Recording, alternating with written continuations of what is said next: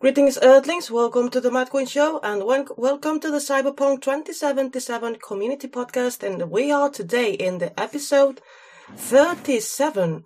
And before we start, I would like to make a warning. This morning, when I was doing some streams, it seems that apparently OBS decided to randomly mute and unmute my microphone and the desktop. So if you see anything weird with the audio, please let me know. Oh, sorry, we don't have this guest today. There's something wrong with the visuals, not the audio. Sorry. Today we are with the usual suspects, Obsidian from the Triple S League. Hello, how are you? The last known Meal, who we couldn't say happy birthday the past week because it was his birthday and he decided he rather to celebrate it with his family and friends than with being with us. But today, you can wish him happy birthday. Happy birthday. Ah, thank you so much. Happy birthday.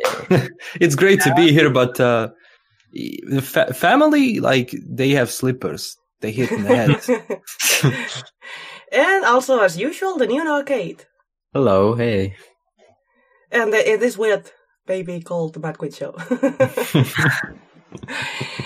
And we are close to the Game Awards that are going to take place, I believe, Friday next week. Am I correct? Thursday, I think. Thursday? Thursday, yeah. On the 12th.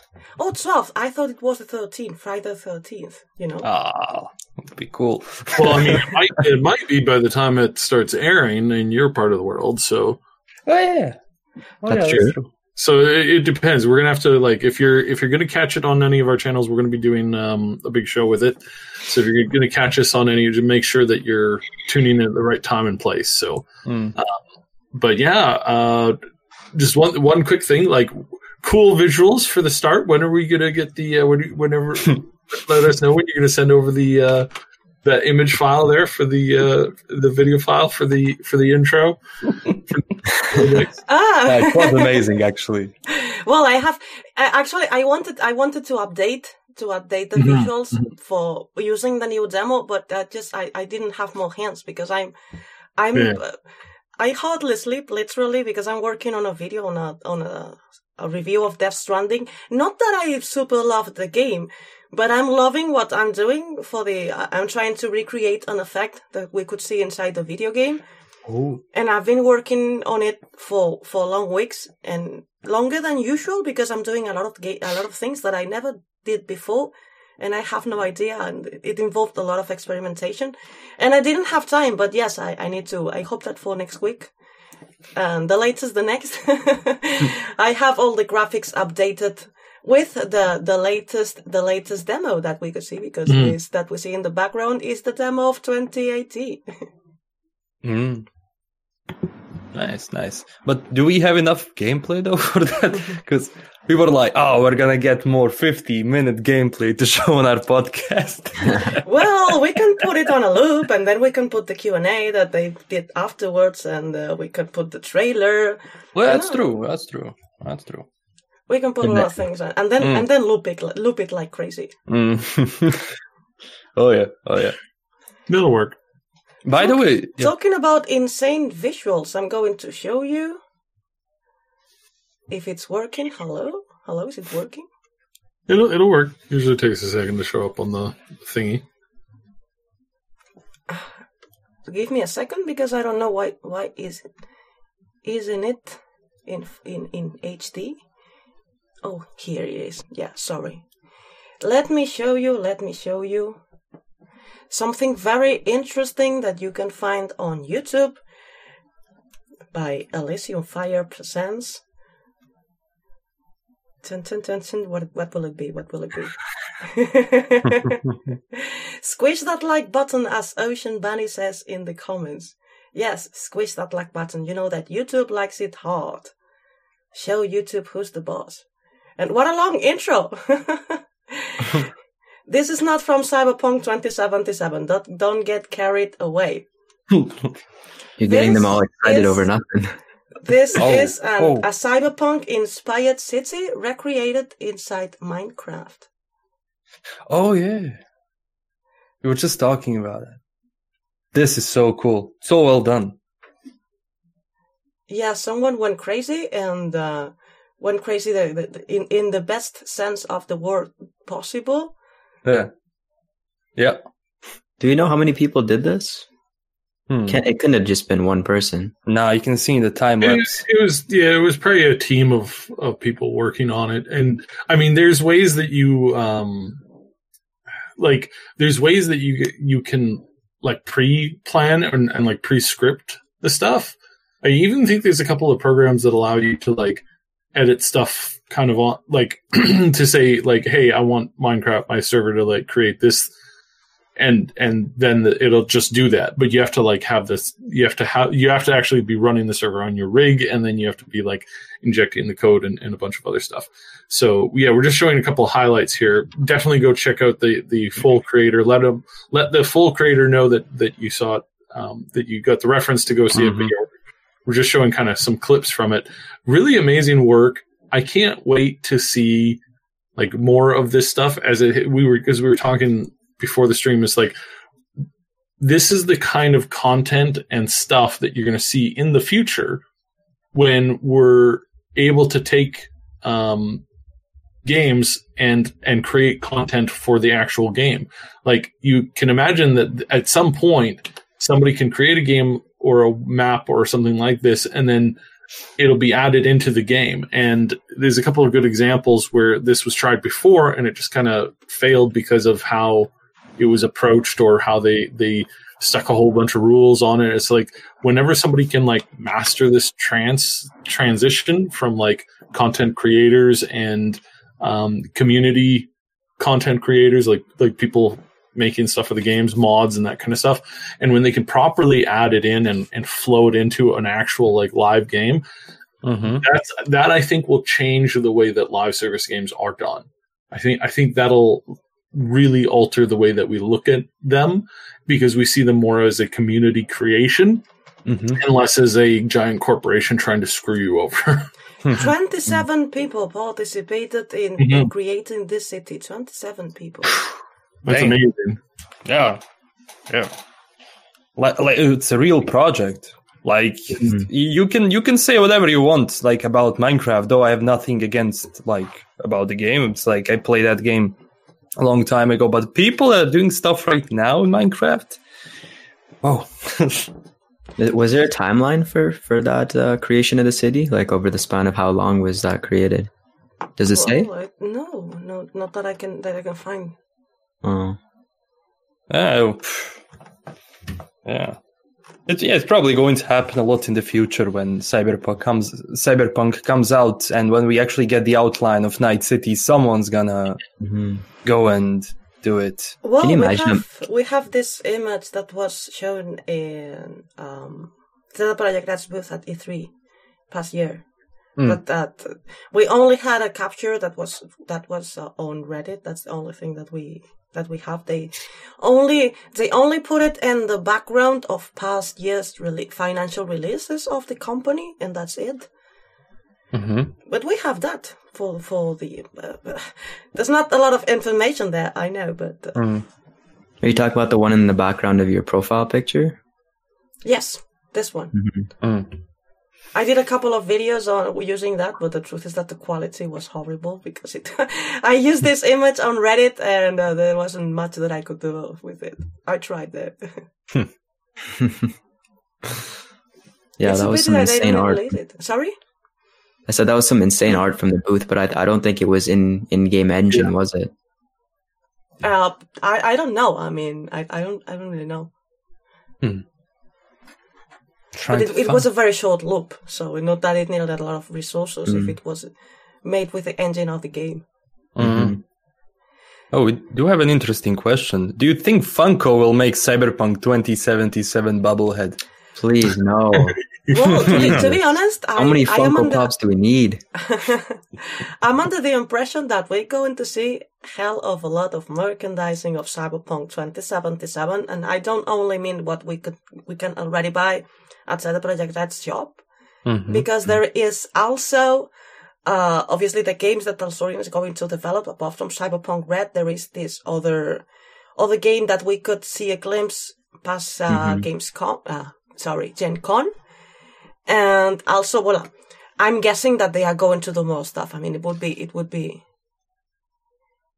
very, very weird if they didn't, exploit that. Then the other day on Twitter, Pavel Sasko put, I believe it was a comic book. Comic book, yeah, I was going to say that. That he said it was a present for developers.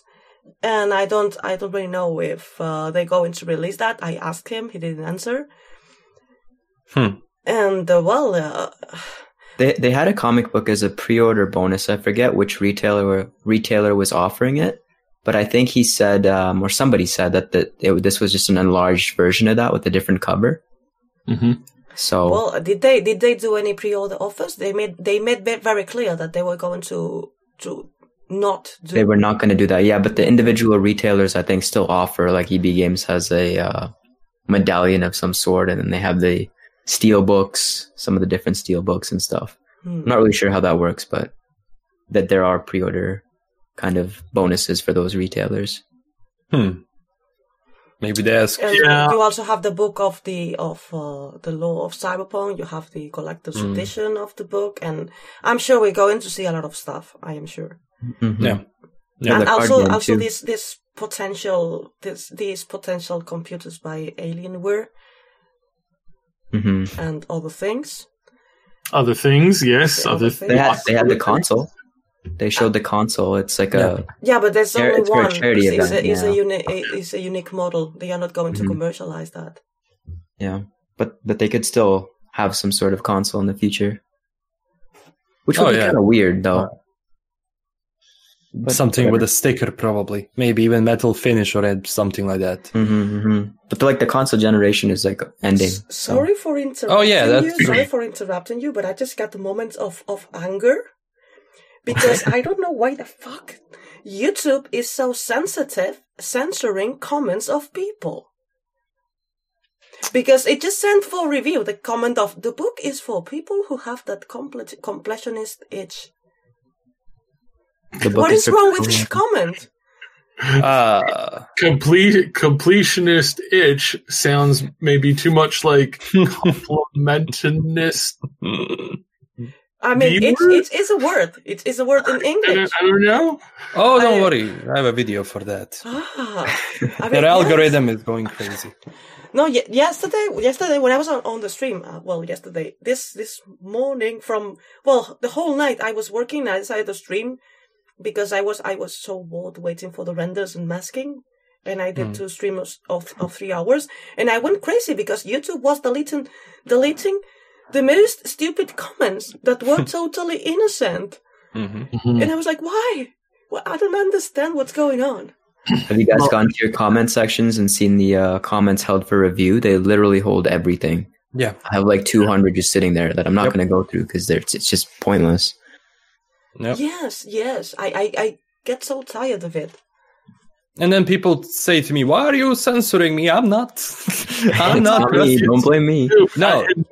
I mean, that's the painful thing about what's been happening to the platform over the last few years is that everything is constantly being screwed around with, and it's not there's so little that we can do about it because just the way that they design it, and they don't give us they certainly don't help us.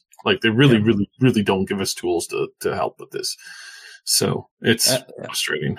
And I have a good goddamn proof to release soon, because under the copyright tab in our YouTube studio, 3 days ago, I got 40 emails of saying people have been using your videos.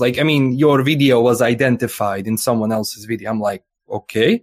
I go to 50 of those videos. None of those videos have my content whatsoever. It's just the same game. It's just the same game. I think you own the rights to the Cyberpunk demo. I'm having constantly fake copyright claims over my content. Yes, it might be just a bug because I had those 50 and I was like, I didn't issue this. What is going on? And the only option I have is to issue a strike. There is no option for me to remove that completely and say that's not my content. Yes, and when you have a false claim, you don't have any option to say, no, this claim is false. Well, they're transitioning to that new creator studio, which is god-awful. Yeah. So maybe there's some changes under the hood that are coming with that are kind of they need to iron out. All this is in the new creative studio. All this Is it? It's already there? Yes. And there are no tools for absolutely anything. I know, I hate it. It's so bad. And for almost everything, you need to go to the previous version. I tried, I believe it was past month, I tried to set 3 different streams to have them scheduled. Mm-hmm. Mm-hmm. YouTube went crazy. There was no way that I went live. Oh, God. It took me 2 hours to correct everything to be able to go live. And checking the keys on OBS and checking everything. And I just went live to the wrong page all the time. Mm-hmm. Not to the page where I scheduled the stream. And I was, oh my God. And this was in the new version. And I thought I'm never going to use it again. I can't even find the area to live stream in the new version. Don't bother. I mean, don't use it. Don't use it. Don't use it because you'll have a lot Haven't they stopped supporting it now? I saw a video or a thumbnail that they... The only thing they improved, more or less, is that now you ask things to YouTube and they answer. The bad thing is that it seems like the answers are copy-paste.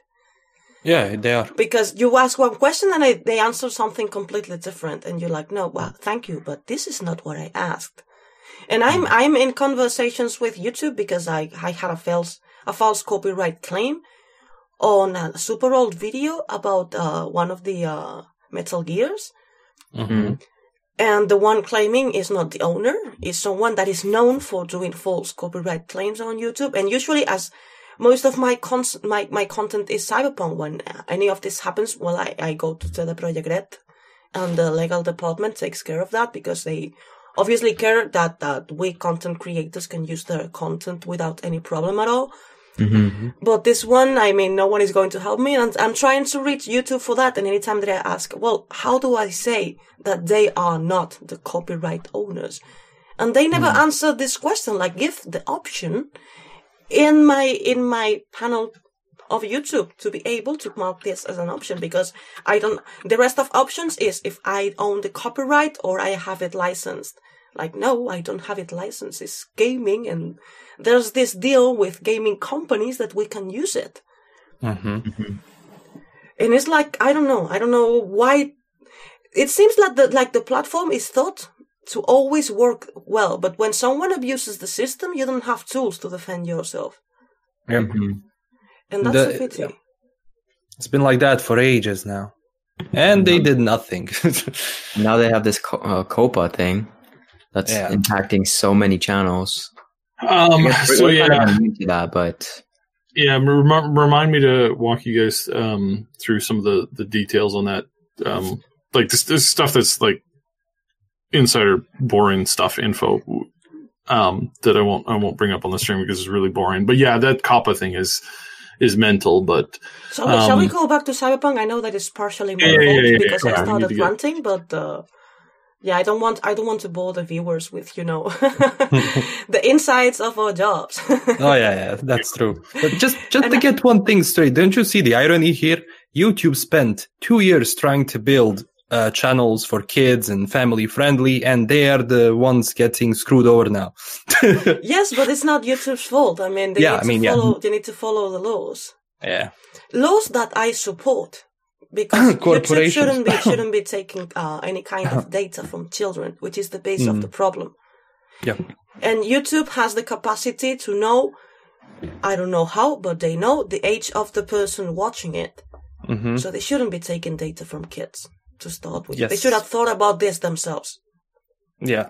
Well, they did think about it, and they said, do you guys know how much money we can make? Oh, well, yeah, probably. By doing things that are illegal? I mean, you don't understand. That's a lot of money we can make. And I mean, and the whole thing is kind of stupid because the fine that they got was 150 million or something like that. That information on all the kids that have been using YouTube, the information that because they don't have to give it up and they don't have to delete it. That's the other thing. They're sitting on information that is probably worth in advertising, like investment, like information. They're probably sitting on around, I'd say probably about $2 or $3 trillion worth of data. Yes, and they don't have to delete it. It's fantastic. Let's go back to Cyberpunk. You're taking advantage of the fact that we're doing this in my channel and I'm already blacklisted. Yeah, let's go back to Cyberpunk. And I'd like to answer a question in the comments before I lose it. Give me a second to find it again. Hey, McQueen, has the project that said anything about joining established gangs in Cyberpunk 2077, such as the Voodoo Boys or the Valentinos? The last time they talked about it, they said that we wouldn't be able to join any faction. We would be able to work with them and to take quests of them and to decide if we want to work or we don't want to work with them, but join them as part of the gang. We won't be able to join any faction. This was said with regards of the past demo, the one in 2018. If they changed their mind in the process, I don't know. Because a lot of things change. A lot of things changed in the game in all the time. Games are such an iterative process. And what was valid a couple of years ago or a year and a half ago or even 6 months cannot be valid right now. Mm-hmm. Yeah. Mm-hmm. Yeah. We also have this, I don't know if you guys saw this, but the World of Cyberpunk Deluxe Edition. In the Deluxe Edition, they have stickers of some of the gangs or tattoos or whatever they are. And yes, I didn't have time to look at it, and also didn't have time to watch your video. So if you want to make a summary. Mm-hmm. Yeah, so it's a really quick point here, but there's obviously the animals, the Valentinos, and these are stickers, I think. Voodoo Boys, but they also have the Mox, which is something we haven't heard about, and also 6th Street. And I don't believe those are in the lore as gangs. Let me see how what are the stickers? Is there a picture of the stickers? Yeah, I'm gonna link it in the chat here. And then next to the Mox, they also have a picture of a skull. And then if you go to pre-order bonuses, the picture of the skull is attributed to Lizzie Wizzy. So she might be connected to the Mox somehow. It's kind of hard to visualize it, so I'll just link it there. This is just more confirmation that the Lizzie Wizzy is going to be playing a crucial role, or not a crucial role, a central role. A crucial role is like, main character that like puts you onto stuff. Central role is like, it's just a character everybody knows about. It's like Ulfric in Skyrim. It's like, of him, you might be able to interact with him a couple of times, but and you might even be able to kill him, but generally speaking, he's not the main, like one of the main like quest givers and whatnot. That's handled by other NPCs and stuff. So I must confess that sorry for interrupting you. No, that's just my opinion. That's it. I must confess that I can't understand what the second name is. At the bottom left or the top? The one that is red in the one in the stickers in the top. I think that one says animals, but the very top right and on the card in the back, that says the Mox, and the next to it is Maelstrom, obviously. Underneath that is animals. Underneath that is 6th Street, and then on the right is Valentinos and Voodoo Boys. It's not a very good image. Let me try to find a better one. So they said that there's going to be 6 main gangs that each control a district, right? So what is this? 1, 2? That's 6, right? Well, if it says Mox, I have no idea. Never heard of that. And what did you say that the other is called? It's called 6th Street. 6th Street. Mm-hmm. 6th Street. And I don't recall those ever being in the lore. No. Unless they've been renamed somehow. No. But then again, there's a character called Moxie, but that has nothing to do with boosters. Mm-hmm.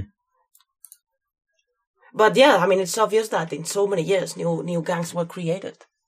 Mm-hmm. Yeah. It doesn't make sense to keep the old ones, especially the ones that. Well, I would love to see an update of the Gilligans, that were people that behaved like characters of the Gilligan Island, except that they were cannibals, and the ones in Cyberpunk.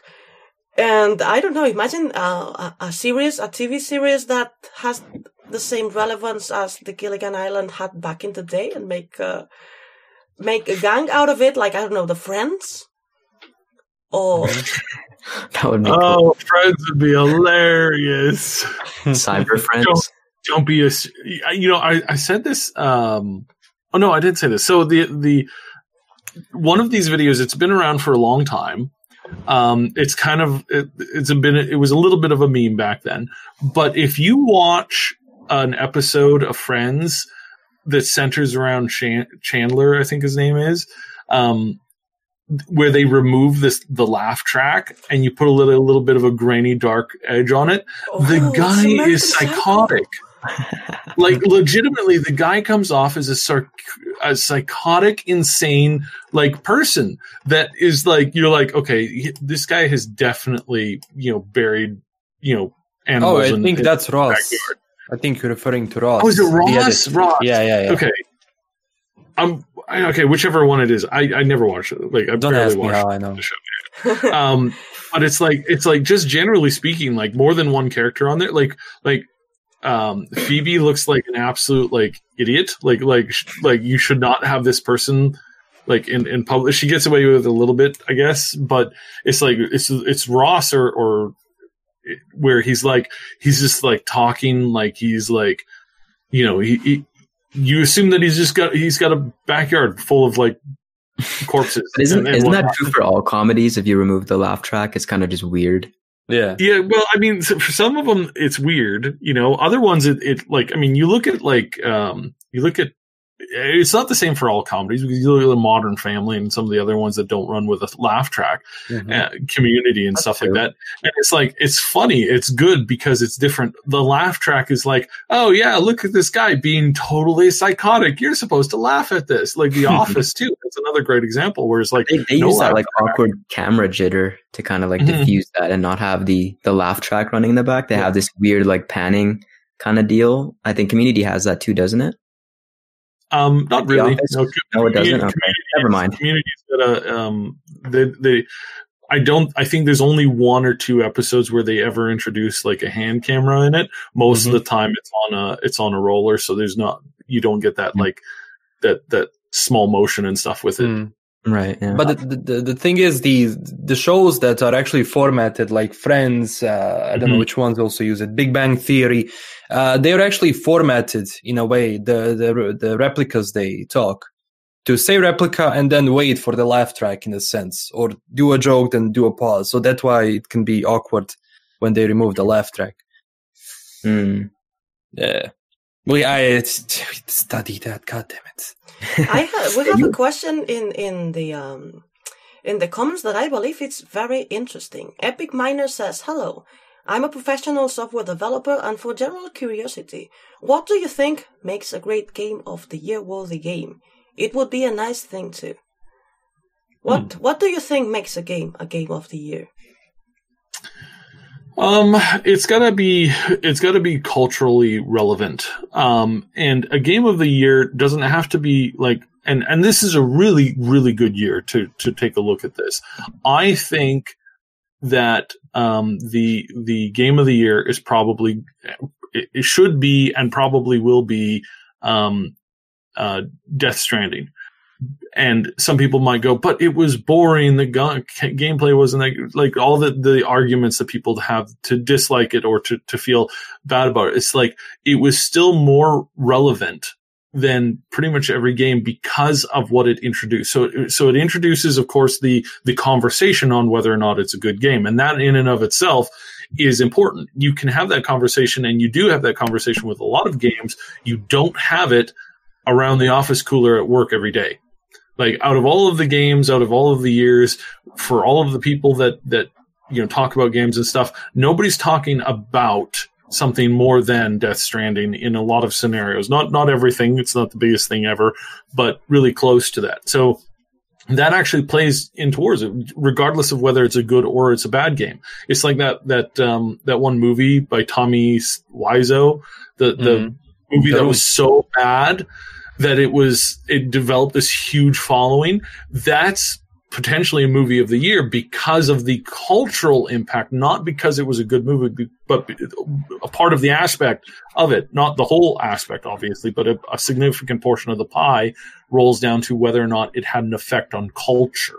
and whether it created memes and discussions and videos and people talking about it. If you have a game that's really good but nobody's talking about it, that's not as culturally relevant as a bad game, or a game where some people think it's bad and some people think it's good, and the conversation revolves around it so much. That's one of the things that really impacts that, is what effect does it have on culture, on the community as a whole, regardless of whether or not, you know, it's a good game or not. The other thing that I think it has going for it is the amount of like high profile actors and high end talent that was brought in. Again, you may disregard or disagree with how good those actors are, but the fact that this game got a lot of these people into the door, into a genre and a niche that they would not have otherwise done, is actually a good thing. Like it says, it's actually a good thing that you're getting that to happen. Again, you may disagree with that. You may want, no, we don't want Hollywood people in here. We want to create our own Hollywood. And that's, you know, that's good to say, but that's not always good for everything. It's like it's like Bollywood films. It's like they bring in Hollywood, and that helped them become their own thing, and being their own thing is totally good. And now they come up with some really amazing stuff. There's the one movie that everybody's making memes of these days, where the guy like flings himself up on a tree with like a whole bunch of other people, and they make the shield ball. It's this hilarious meme that's been floating around for a while, and it's like that's really hilarious. And that movie is very well done. It's really, really big in that part of the world. And it's like those kinds of things are stepping stones to developing your own thing. Is like you have to get some relevancy in some markets so that you can create a relevancy of your own. And again, it's like some people disagree with that, but in this case, it's like overall this needs to happen in order for certain hurdles to be crossed. And then you go back to supporting, you know, the people that you're always supporting, the people that make things great. But it's like Cyberpunk with Keanu Reeves. It's like, yeah, they could have just done it with like in-house small name actors. But by adding Keanu Reeves into it, you give it another level of like respectability that you wouldn't have had before.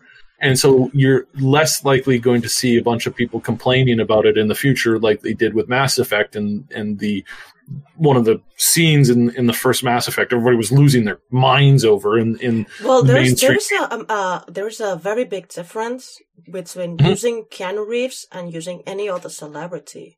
Because using a random celebrity will be like selling your game to Hollywood, quote unquote. But it's Keanu Reeves. His relationship with Cyberpunk as a genre, I mean, gives him some credibility inside any type of Cyberpunk product, maybe a film or a game or whatever. Not to mention that he's the boyfriend of the internet. Everybody adores him as a person, apart from his acting career and his status of celebrity. So I believe that sometimes when games abuse using celebrities, it sounds a little bit like you said, we don't want Hollywood in here, and we are selling ourselves to this notion of celebrities of Hollywood. And I believe that Keanu Reeves doesn't. In fact, he is a celebrity, but he doesn't exactly enter into this category. I think it worked out with Death Stranding as well. Norman Reedus and Mads Mikkelsen. Matt Mikkelsen is splendid in whatever he does. But I mean, I disagree with a lot of nominations of Death Stranding, but not for this one. I mean, he is amazing in the game. He is amazing. And did you watch Polar? Him. Sorry?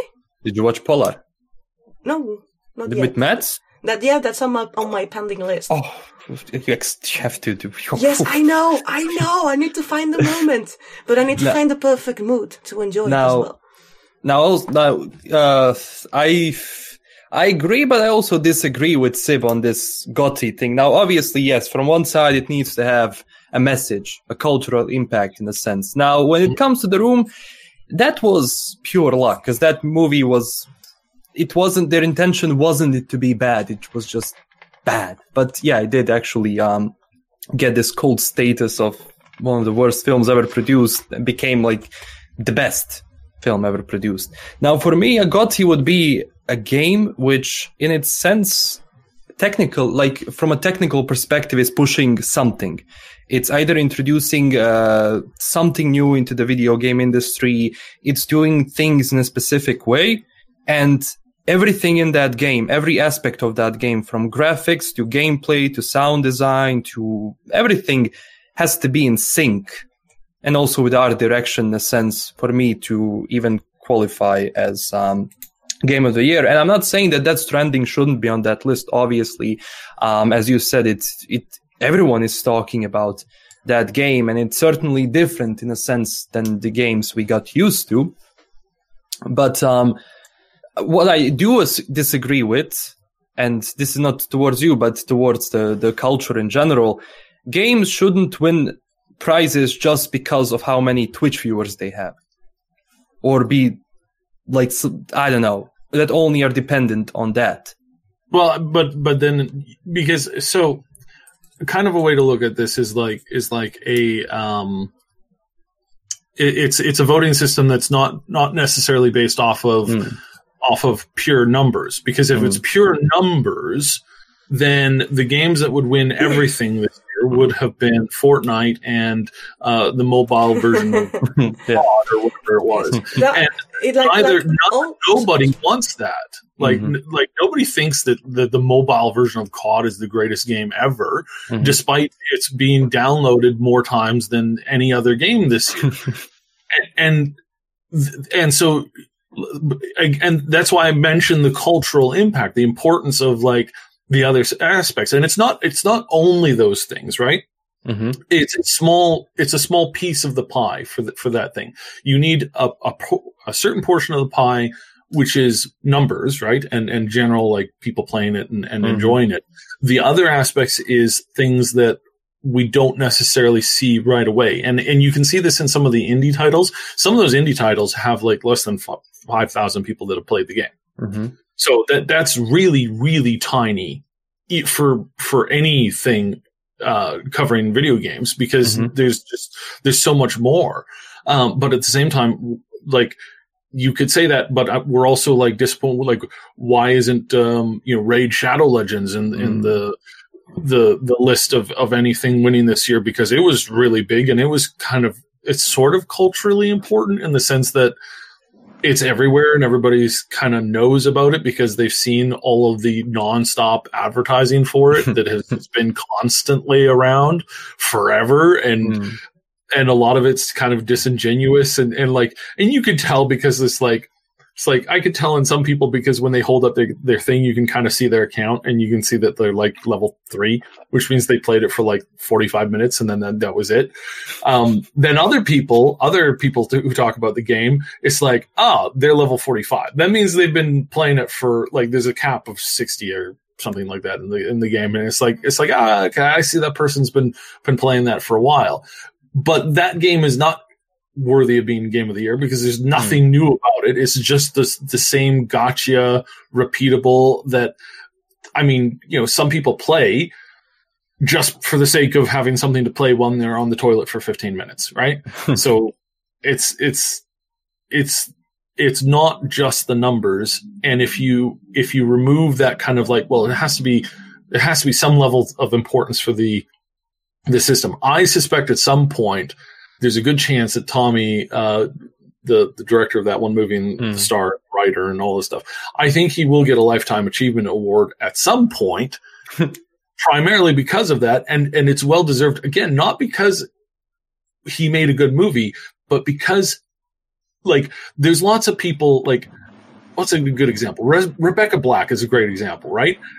I hate that song. So does like 25 million other people. They really hate that song, but she's culturally relevant at the time, but not anymore because she doesn't put herself out there anymore. She doesn't like talk about it. She doesn't like, do. There is one point on what you say that I need to disagree, because sometimes the cultural relevance of a product is something that you buy with enough advertising, with enough money invested in advertising. And it seems weird to me that we are not even discussing the artistic value of video games, which is something that sometimes when awards are developed, is not contemplated as much as it should. For instance, I remember the year that Horizon Zero Dawn was nominated for the Best Art Direction. Mm-hmm. And I deeply studied all the art directions of all the nominees. I think that the one winning was Zelda, one of the Zeldas. That was that year. And in depth of work, of everything, of complexity, Horizon Zero Dawn deserved the award, because on terms of, I had the immense luck of being able to discuss the art direction of this game with Jan Wout van Beek, the art director of Horizon Zero Dawn. Mm-hmm. And it's totally and absolutely amazing. And sometimes this quote-unquote cultural relevance that sometimes is bought with good money invested in advertising is put over on top of the artistic value of a game. And the artistic value of a game is a mix between innovation, but not only technical innovation, because obviously you have a period of time where you have a certain technology you can develop games on that is, on the most part, on AAA games, is decided by the technology that consoles are available to recreate, because you need to be multi-platform to be awfully famous. Mm-hmm. And also a good story, a story that is well done, a game that is well developed, because there are games that are made for money and there are games that are made with passion. And I don't believe the games that are made for money should compete in the artistic categories of any kind of game awards. And I believe that this is something that is very important. Maybe in other categories that are not art direction, music, game of the year, it doesn't matter. But in game of the year, I believe that the artistic value is the most important thing. And the artistic value is not decided by how many people liked it, or even by the cultural relevance. For instance, Death Stranding is a game that I battled with the gameplay mechanics and I didn't like them. But I can appreciate the depth and the artistic value of it. And I believe it's going to win the Game of the Year award. Mm-hmm. And even though it has an insane amount of flaws, I don't know exactly why Hideo Kojima believes that the story of the game is very subtle. It is not. It's filled with exposure. There are things that could have been, under a narrative perspective, could have been done way better. But mm-hmm. all the work behind it, all the artistic development, the depth of the game is amazing. And I believe that, yes, cultural relevance, yes, but you can buy it with money too. Mm. Yeah. Yeah, but I mean, and that's why we talk about, like, there are games that are thirsty for awards right now that didn't manage to get in despite throwing a lot of money at advertising to do so. Having been actually mentioning I know that Raid has, like, they really tried to get into the Game Awards this year, and they didn't because people looked at it and said, this isn't a game worth an award because it's not. Sorry, please allow me to interrupt you a moment. Yes, Ali in the comments is right. Only 50% of likes from 124 viewers. Smash that like button. Smash! Squish! We know we're talking about boring things. We'll get back to some Cyberpunk stuff later. Please go on.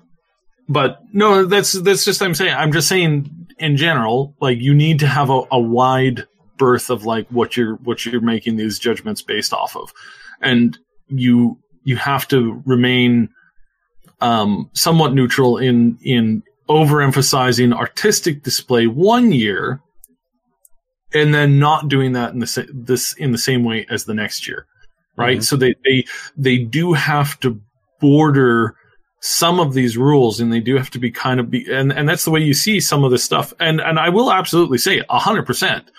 There are some titles that they're the only reason that they're up there is I think some of the reasons why there are certain games that are up on that list and not other games is because I truly think that some of those games that are up there are only up there to water down the competition so that one other game actually wins it. It's like having a beauty contest or an art contest or something like that, where it's like, all right, so now we've got my friend Joe, who's made this amazing display, and 5 kindergartners that's made hearts with kind of like purple thingies, but aren't they just, everybody's like, but of course Joe is going to win because he actually has an actual presentation. The other ones are just cute. Yeah. And I think that's what happens in some of these fields. I'm like, why is this game in here? Why isn't like, I don't know, like 5 of these other games in here that I can think of off the top of my head? Why is this one in here? And it's in there to make sure that the votes go to one of the other things. Because everybody will look at that one thing and they'll go, oh, that's cute. Now, this backfires every once in a while. I mean, elections are kind of like that. And we've seen that, especially in the recent past few years, where it's like, oh, people are like, that's never going to win. And it's like, oh, wait, what? Right? Yes, that's a great point, because elections are a popularity contest, after all. And sometimes, Game Awards are also a popularity contest. But this is a little bit more strategic, because you have to win a combination of the popular vote from the players, but you also have to win the all of the people who are they have a list of like game insiders that are also voting, right? Yes, and but a game that has no acceptance in the public is never going to win one of the big awards. Oh, you say that. Well, now, okay. Just you wait. One of these years, we're all going to be sitting. I mean, this is what happens in movies. Half of the movies that are up for like the Emmys and stuff, I've never even seen some of them. And what are they doing with this? Because this is a problem in the Oscars, for instance. In the latest years, every year the films that are competing are films that less and less people have seen. And what happened? That people stopped watching the Oscars. Ceremony that makes a lot of money, and they are trying to change that. They even created a new category for a blockbuster, the best popular film. I don't know how they call it. Yeah. But yes, I mean, that's the problem. The Game Awards make a lot of money as awards, because a lot of people watch it and they get a lot of money on advertising.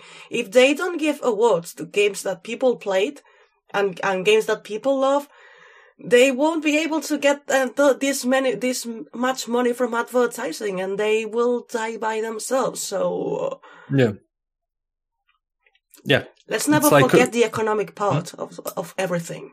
Yeah, I'm looking at these categories, like community support, and then there is Apex Legends there.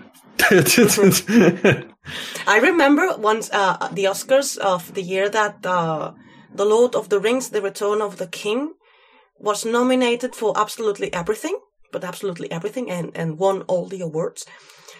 Except, obviously, the categories where it wasn't competing. That, for instance, were the best film that wasn't in English. That wasn't in English. I don't know how it's called, this category. And foreign film? What? Yes, best foreign film. Yeah. And the person that went to States to pick the Oscar, the first thing she said was, "Well, I would like to thank Peter Jackson for not competing in this category." Yeah, that's just snooty though. That's people who are, because I guarantee you, and I've seen this. Trust me, I've seen this a lot. I know a lot of artistic people, and this happens all the time. And it's like you just have to sit there and look over at the other person and go, just sit down and shut the fuck up. Because like this is absolutely, because if you were Peter Jackson and you had this level of success, I know you as a person, and I guarantee you would be dancing up there, and you would be more, you wouldn't have any of the hint of humility that you're saying, oh, I sure wish this person would. It's just empty. Now, I'm not saying for every person, obviously, but I'm saying that in some of these cases, that's what you would get, because we all know the actor types, right? The types of that are like, no, it's all about me, you know. There's some people out there who would absolutely, do that. Most people want success, right? And most people aren't, but there is some people out there who would rather have would take success at any cost, even if it's you end up, getting the short end of the stick.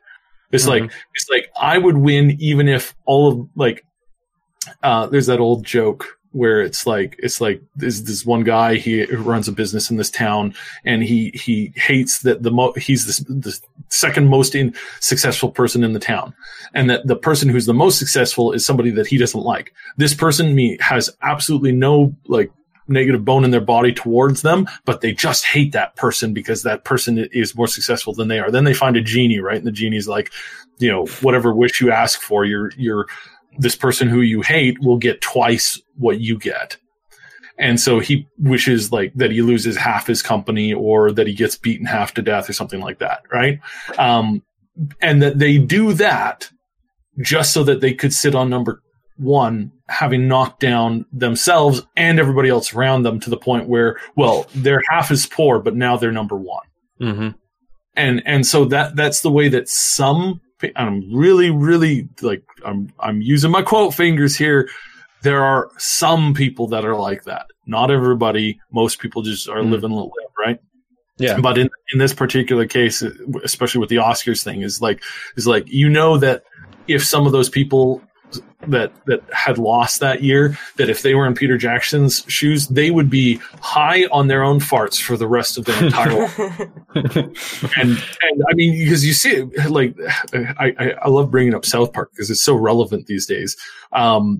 That one South Park episode years ago where Kyle's dad moves to Los Angeles or whatever it was, and it's everybody there is just like farting into wine glasses and then just smelling it, like, or champagne glasses, and everybody's just farting into their champagne glasses. And then like, oh, I'm so good. Oh, I'm so wonderful. Like, oh, yeah. What the best people there are. And it's just like this. Oh, it's gross. It really is gross. But yeah. The problem with the Oscars is that most of the directors that actually won, like foreign directors, because I talked with Pawlikowski, who also won for Ida, and I talked with Anis Stanovic, who won for No Man's Land, when I was on the festival. And Pawlikowski doesn't care about the Oscars that one bit. He was like, well, I got this award. I'm like, it's the Oscar. And he's like, yeah, but only it gave me more trouble because now I have to go into the ring to fight other directors, and now I have to view films as business. I cannot view it as art anymore. I have to view it as business. Yes. Yeah, and that's problematic, and that causes issues, and it's part of the whole process. So I think the Game Awards right now are mostly pretty pure. I think the system itself right now is mostly pretty pure. Every once in a while, and why I say that is because sports and racing games are still under the same banner. So it's like EA is only going to win one award from that tops, and you gotta love it because, I mean, A, there's not a lot of games, right? But B, it's like they're not creating too many fields in which they can just hand out so many extra awards to these big companies. They're forcing some of these big companies to compete. And I like that. And I think that's good. But eventually we will see it become, a tattered shell of it, corrupt and all that. I suspect one day that probably will happen. Let's hope it's 30 years from now. Let's hope it's 50 years from now. Let's hope it's not, 2 years or 3 years out. Which is what I always worry about when you see this kind of stuff. So yeah, I don't know. It's just the way that it typically goes. I think it's just normal that things just fall apart like that after a period of time. So yeah. Well, that's just how nominations are, but technically those are just awards and numbers. Like, ultimately, like, people will decide what game they want to play. I'm just glad that there's like companies out there that still view video games as art and are willing to produce games in that form, to view it as an art form, to express themselves, to say something, to push tech in this or that direction, rather than just, how can we create a game which is going to give us money? But you'll always have films that are there for money and for art. Same with video games. I see no difference in it. Live subscription, the games like Anthem, like Fortnite, like Apex, like whatever, those are live service games, and they will always be there for money. Yeah, and it's interesting the way that I mean, it is interesting to see how things are slowly changing in the industry, and when it comes to the awards and whatnot, I have hope, right? That or things like this, and I can't say this enough. I 100% respect what Jeff Keighley has done, because he's done the impossible. Like, I never thought that we would see the heads of Nintendo, Xbox, and PlayStation all sitting together, looking or talking to the crowd and giving out a single award to one single person. I never thought that would happen, because a lot of them are just too, they're too competitive, and a lot of people would say, that makes you look bad, and it's like, so I've got to give props to him for what he's done and how he's built his, the show, and then how he's doing this. And absolutely, I 100%, and I really hope that they talk about Blitzchung at some point, during the show. I really, really, really think that that needs to be done, and that they need to put the smackdown on Activision and Tencent and anybody else who would dare say, you know what, gamers, just if we ever catch you. Now, I understand that Blitzchung did something in a way that he wasn't supposed to, but standing up for a literal genocidal atrocity that is happening right now, like, any company that doesn't have the gall to stand up and say something about that, I don't think deserves anything. Like, they certainly don't deserve my support. And I might play their games passively or whatever. I'm never gonna actively encourage them. Yeah, I would love to be in WoW vanilla right now, doing a ton of content and video content and whatnot. But it's just, I just can't get the stink of the thousands of lives that are being lost in China right now as well. That's okay, because, and it's not that, Blizzard's just saying, well, we're just trying to make good games. They're not. They're 100% political when they want to be, or when it improves their bottom line.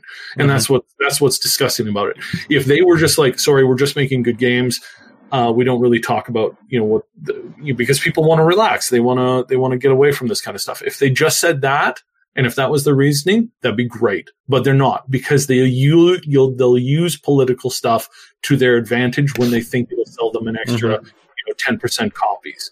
They are 100% against it when they know that it's going to lose them a certain max portion of the market within a certain location. And it's like you might as well be just offering to support the worst of the worst at that point. Sorry for getting preachy and political, and try not to be, but there's something that it's like bottom line, or like there's a red line there for me.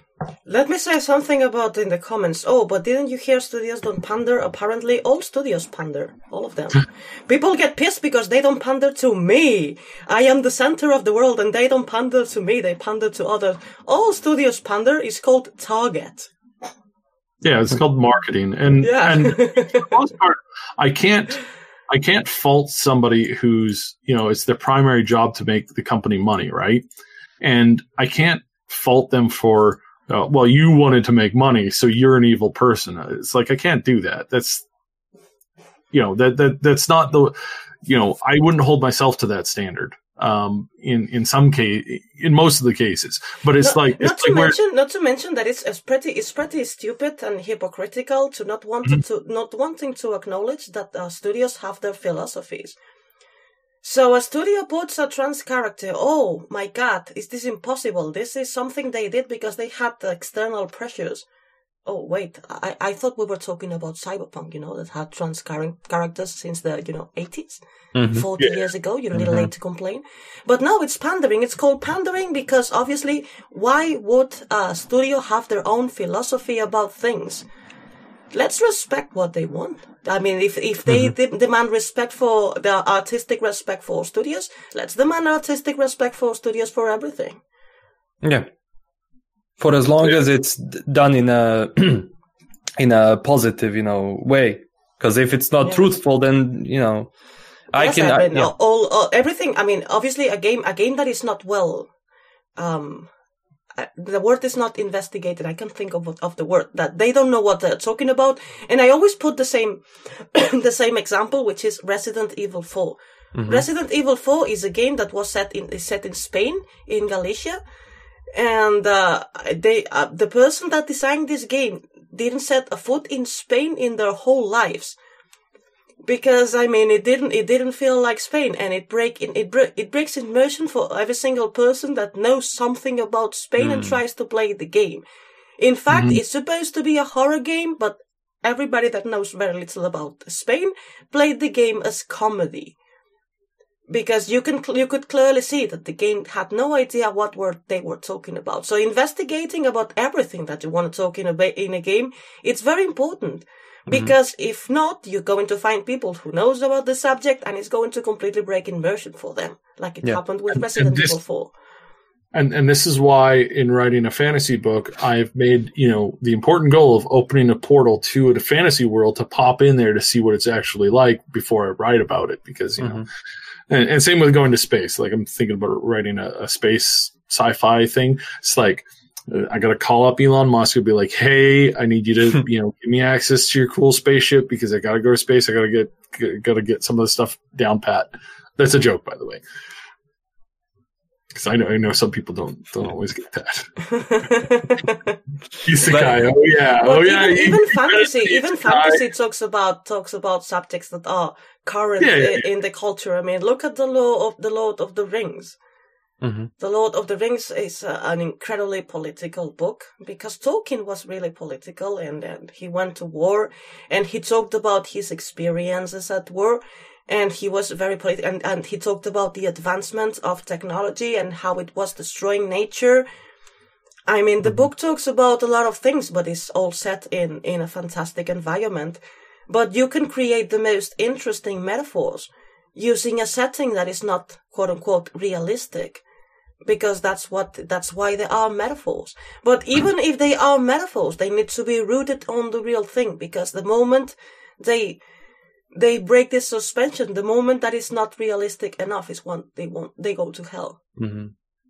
Yeah, same with marketing. Like, let's face it, a lot of companies right now that use, for example, LGBT community to promote their stuff. Why do you do it now? Why didn't you do it before? Well, there's a mix between it's trendy and I'm going to do it because it's trendy, but they don't have the intention of supporting anybody apart from their pockets. And there's people that's doing it because they couldn't do it before without quote unquote paying the consequences of bigotry in the world. And I discussed this with a lot of developers, that how games evolved in the sense that now they are more inclusive. But while it is true that some do it because it's the thing to do if they don't want to lose the market. But there are an insane amount of developers that they always wanted to be more inclusive, and not only because they think that everybody has the right to be represented in games, but also because under an artistic perspective, it gives them the chance to explain different stories, different from the ones that have been explained over and over. And this is something that they couldn't do before because the market was very aggressive with this subject. But now that more and more people are playing games, now that they don't need to be afraid of this vocal minority that will complain about everything, because the numbers of sales are going to be there to support what they are doing. Now they can go to explain different stories of different people, and they can artistically expand their minds, because after all, they are creative people. And creative people don't want to repeat over and over the same patterns. They want to create new things. And the moment you are repeating patterns, this is totally and absolutely soul-crushing as an artist. Yeah, I agree. The changes to the world. They bring out so much. Yes, the changes of the world, that they if they allow to expand the stories, to expand it in a way that you can explain new things. You can explain new things. You don't want to play the same game over and over. There are people who do. There are people who want to play the same game over and over that is only technically improved in the sense of graphics and such. But once you played the game, it's like, this is a conversation that I had regarding the Joker. I didn't watch it yet because I love the Joker, and I was afraid that basically the story was going to be Taxi Driver all over again. Mm-hmm. For an audience that doesn't know Taxi Driver is going to believe that's a very original story. But this type of story has been explained 1,000 of times.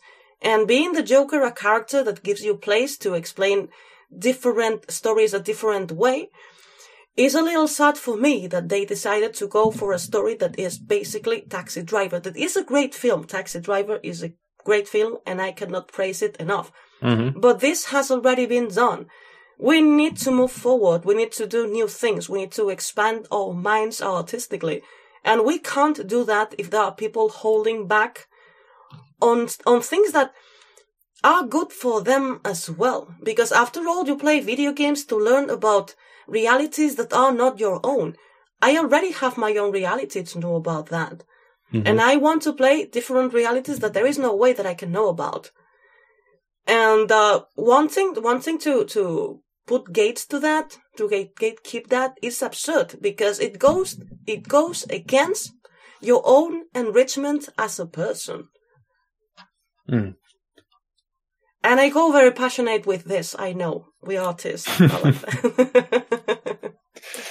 Well, I wouldn't consider really, like, in some sense, Joker does draw a lot from the Taxi Driver regarding that.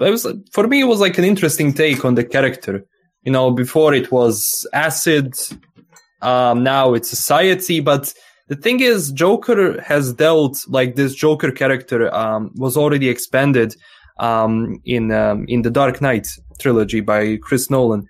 We don't know what made Joker there, if I'm not, maybe I'm wrong, but to me it seems society made him all the way back before this Joker. Because the Joker in the Dark Knight was created there by society. Now, there are theories that he was ex-soldier, whatever, suffering from PTSD. But Joker... Yeah, Taxi Driver. I would like to answer a question. It's good to have an opinion. Maybe LGBT feminism, I don't care. Well, people being gay, there's no opinion about that. People is gay. I remember something that is a TV host from the States. I can't remember his name.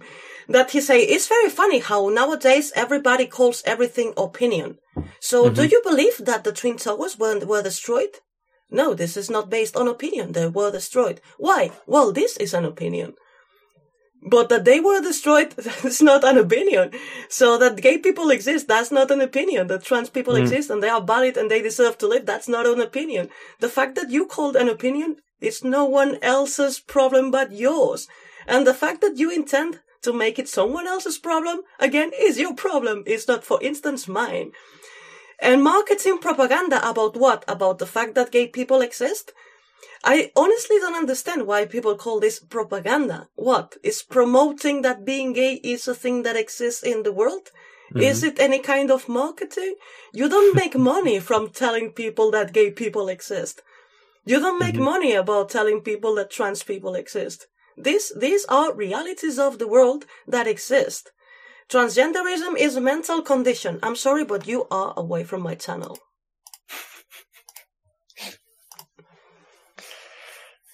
Being against people that exist and thinking that you have the right to undermine their existence, thinking that you have the right to abuse them, and thinking that you have the right to have a quote-unquote opinion on their lives, this is the bad thing. This is the mental condition. You are an abuser, and being an abuser is a mental condition. So fuck off. Yeah. Please go on. Yeah. I'm sorry, but this channel supports extremely trans people, non-binary people, gay people, ace people, all types of people, as long as they're respectful to others. If you come here to spread bullshit, you can go to fucking hell. Yeah. Please I agree with you. Like that people should have this mindset of not judging people by the color of their skin or the sexual preference or anything. Are you good or bad? That's how I gay people exist, but pushing subject by media is propaganda. So do you believe that so far we have watched a lot of white male propaganda? Because this is what you're saying. Basically, people that says that showing gay people is propaganda, they are also showing that showing the white straight people is also propaganda. I'm so tired of being thrown down my throat the same archetypical character with no change whatsoever. This is also propaganda. So it's either everything is propaganda or none of it is.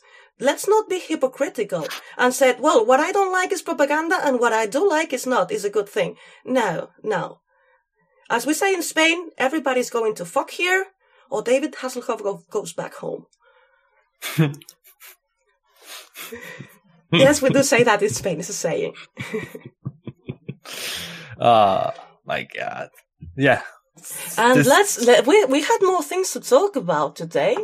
And we went to a lot of subjects. And I'm sorry to tell you, in case that you were going to address any question to the Neon Arcade, he had to leave for an emergency. I hope that everything is okay. What?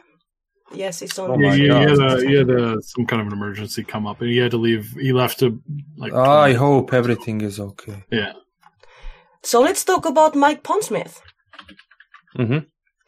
Well, he had a great thing, and it's something that we should really focus on. One of his quotes was, "If you want to have a discussion, don't preach," and that was I think one of my favorite quotes by any game developer creator ever, because it's not like you don't win anybody to your side of thinking by saying it's my way or the highway. It's like if you want to have a discussion, you have to start further back, and you have to have if you're having, there's nobody saying you have to have a discussion, but if you want to have a discussion, if you want to communicate with people, the best thing to do is to not to preach and to start by asking questions and then giving answers. That's the best way to do it.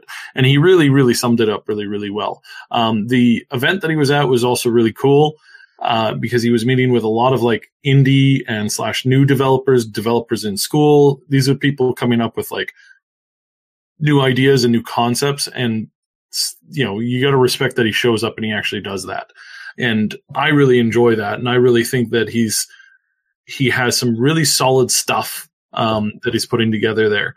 So I was really happy with seeing him there. And then, some of the other comments that he said, just about the series in general, we talked about how he was talking about this is a world of Cyberpunk. We've had stuff in here since the 80s that people are now starting to discuss. And one of the things you brought up last known on your video, is really important. It's there will come a day where people are taking away limbs from their body and replacing them with newer limbs.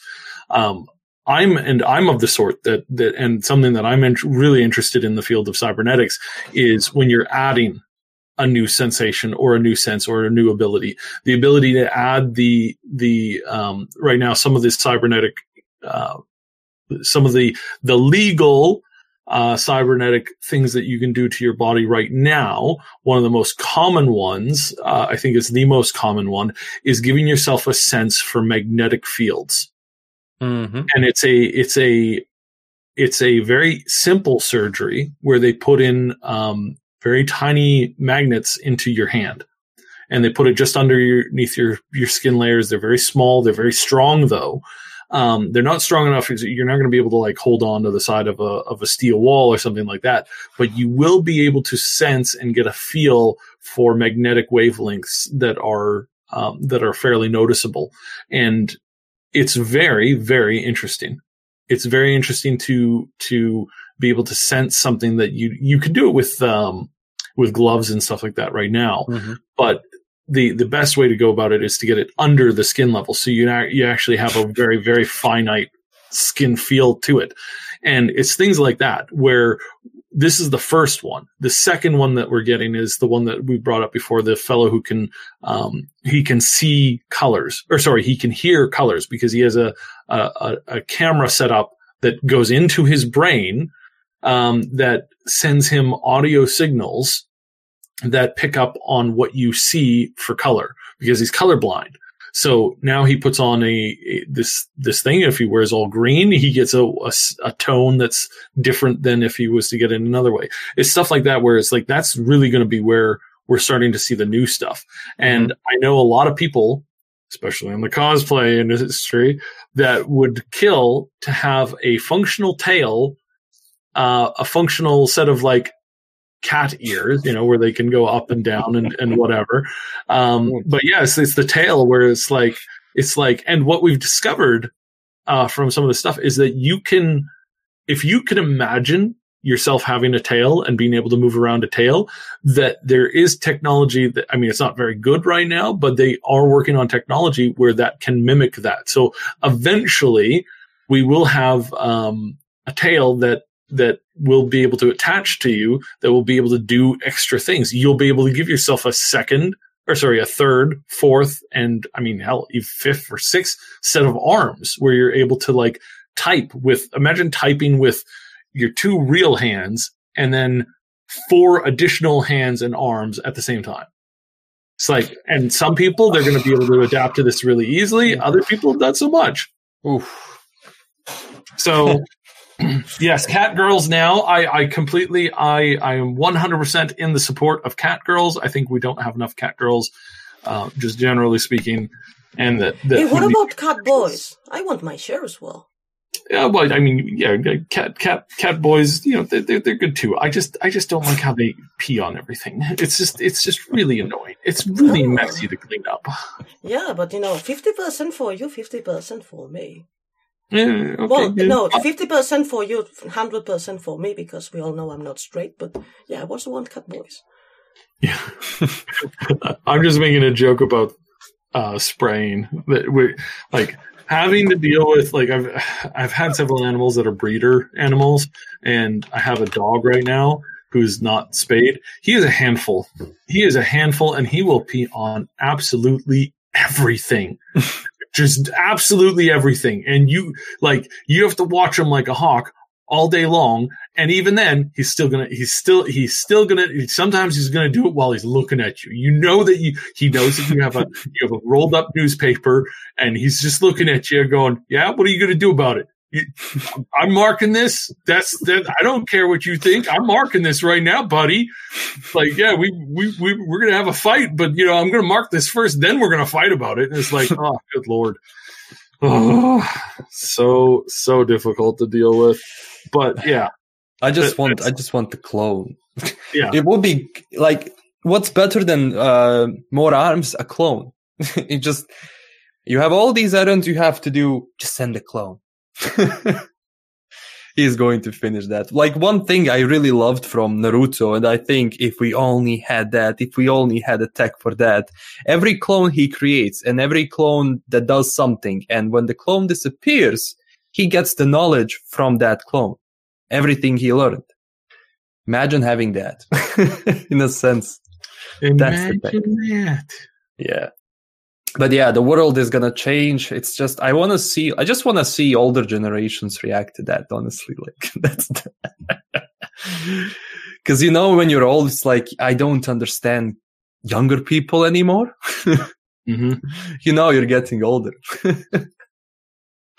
so I just want to see how much it's going to change the world, as you said, like the cat ears and the tails. Let me please allow me to interrupt this conversation because I'm trying to explain something to Swamp here thing, but I'm really short on writing. We're discussing about the data that says how the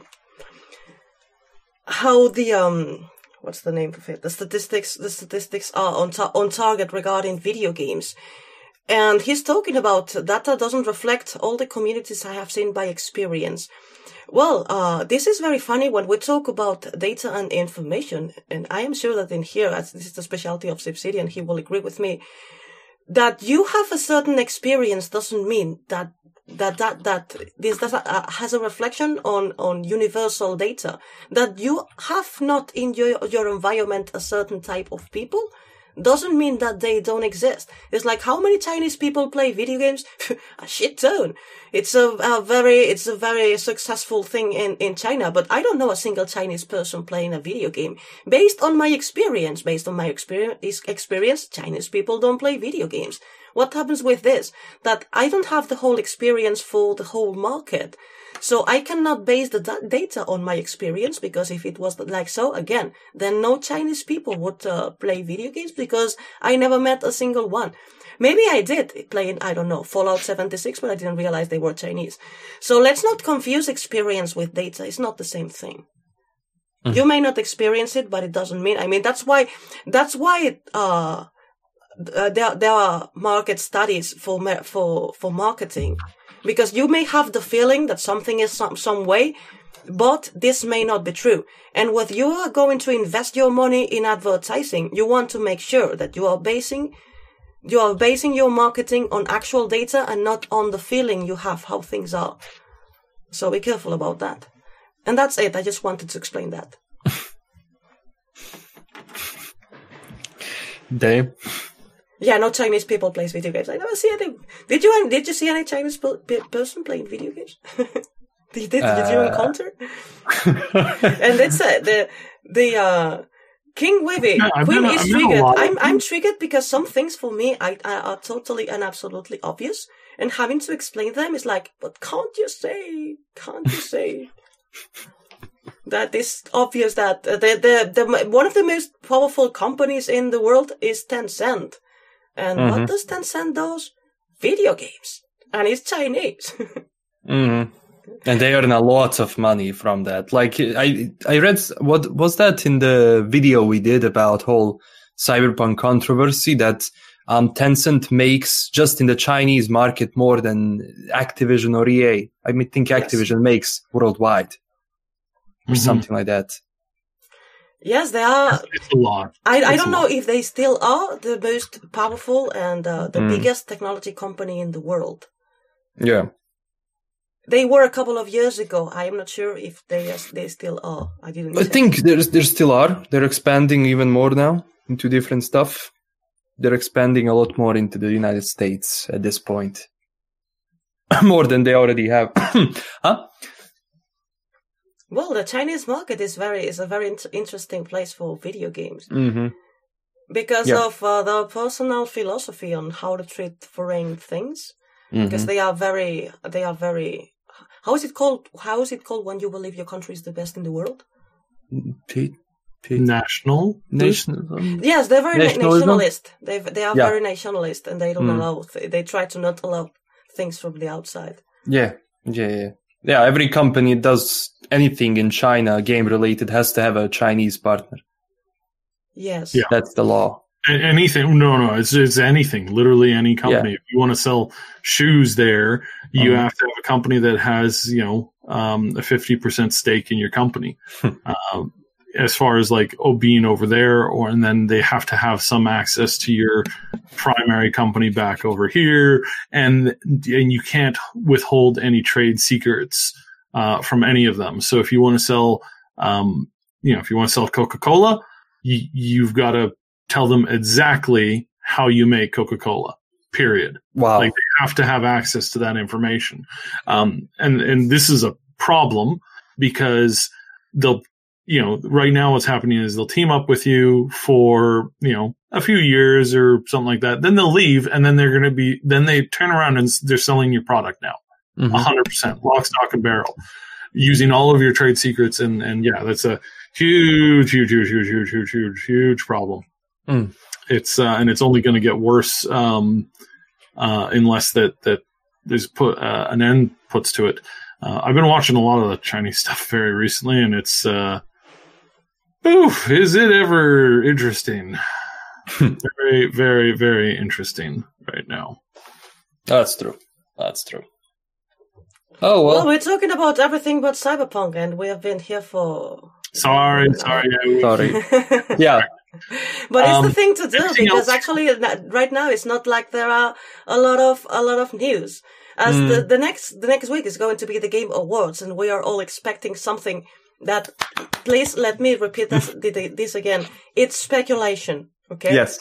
It's speculation that something is going to happen. I don't want you to be disappointed if anything happens, because this is not official. They didn't give any hint if they were going to show something or they weren't going to show something at the Game Awards.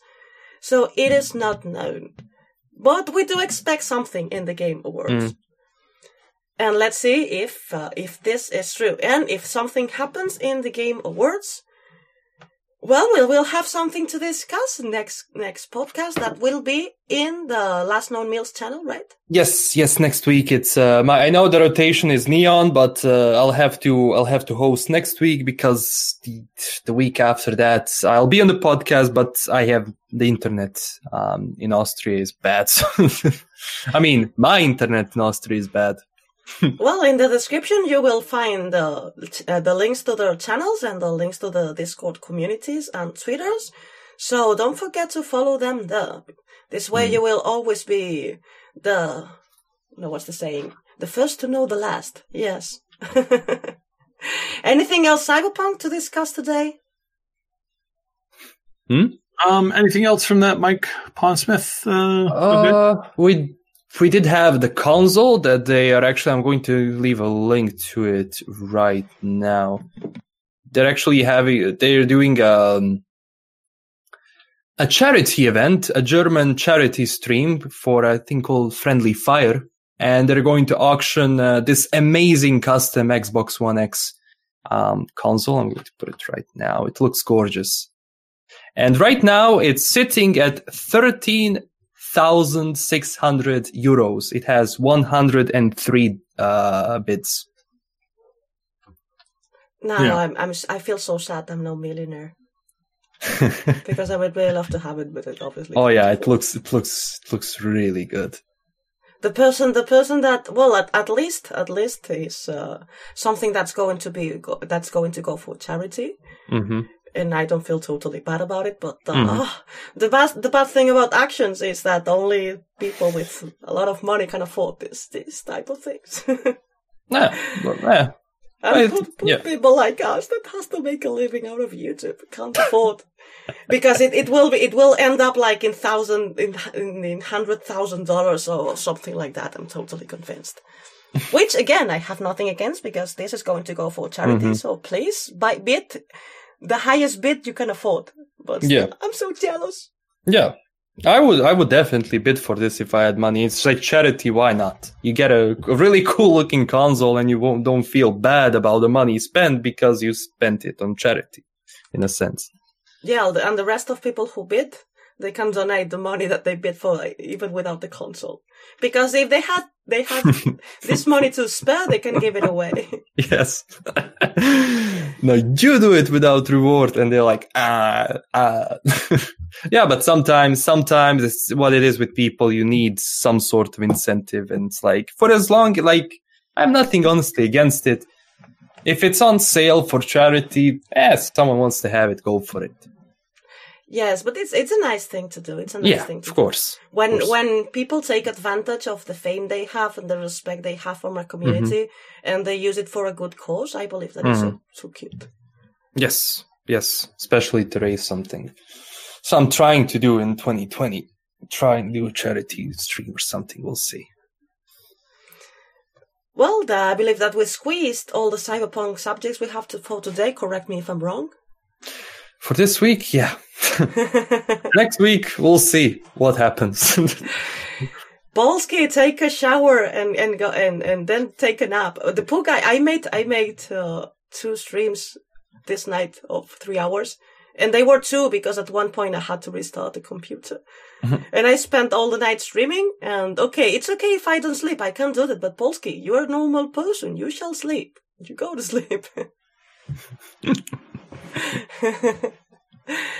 Well, thank you very much for joining us in this episode 37 of the Cyberpunk 2077 Community Podcast.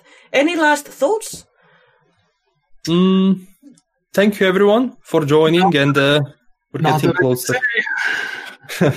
We're getting closer to 53, to 52, as Sib likes to say. The 52 is when the game is, out there for us. Well, maybe I won't be able to attend because I plan to buy a Sky mask and break into CD Projekt and get a copy a week before. Shit! I just said it publicly. And now they will be waiting for me. You need help? Yes, please. I know you're closer than me to Poland. And now someone from CD Projekt is watching. Is like, oh, they're not joking. Secure the perimeter right now. Now we go there and we find a lot of Arasaka security officers at the door. Like, I'll be denied entry into Poland. We're not going to be allowed into Poland anymore. But we will play the soundtrack of Mission Impossible while we do so. Because this is mandatory. They're so close. Technically, they're so close to us, especially me. Like, Poland is only, 20 hours away from me? By car? Something like that. That's not too bad. Yeah. By car, they're I don't know, 20 days or so. It's the difficulty of getting over the ocean. I mean, yes. It's attached. It all depends on the kind of car you have. Yeah. It's or you got to take the Arctic road, but then you're waiting on the ice shelf, and it's a mess. Well, you can ask for the Cybertruck. Yeah. Maybe it can go into water. Maybe, but you risk that it goes into water as well as the windows protect people inside. The indestructible windows. Matt Quinshaw, Paul's watching can always smuggle you in. Yes. Well, I have this thing. The majority of my community is from Poland, so we can take advantage of that. Last known meal. We'll have all the help. Everyone wants to see the game. It's like raid on Area 51. No. Raid on CD Projekt Red's HQ. I'm kidding. Yeah, but you go for the game and I go for the weapons that they have. They won't need them anymore if they finish the game. Plot twist, they're waiting for us with the weapons they gathered from the wall. And they work.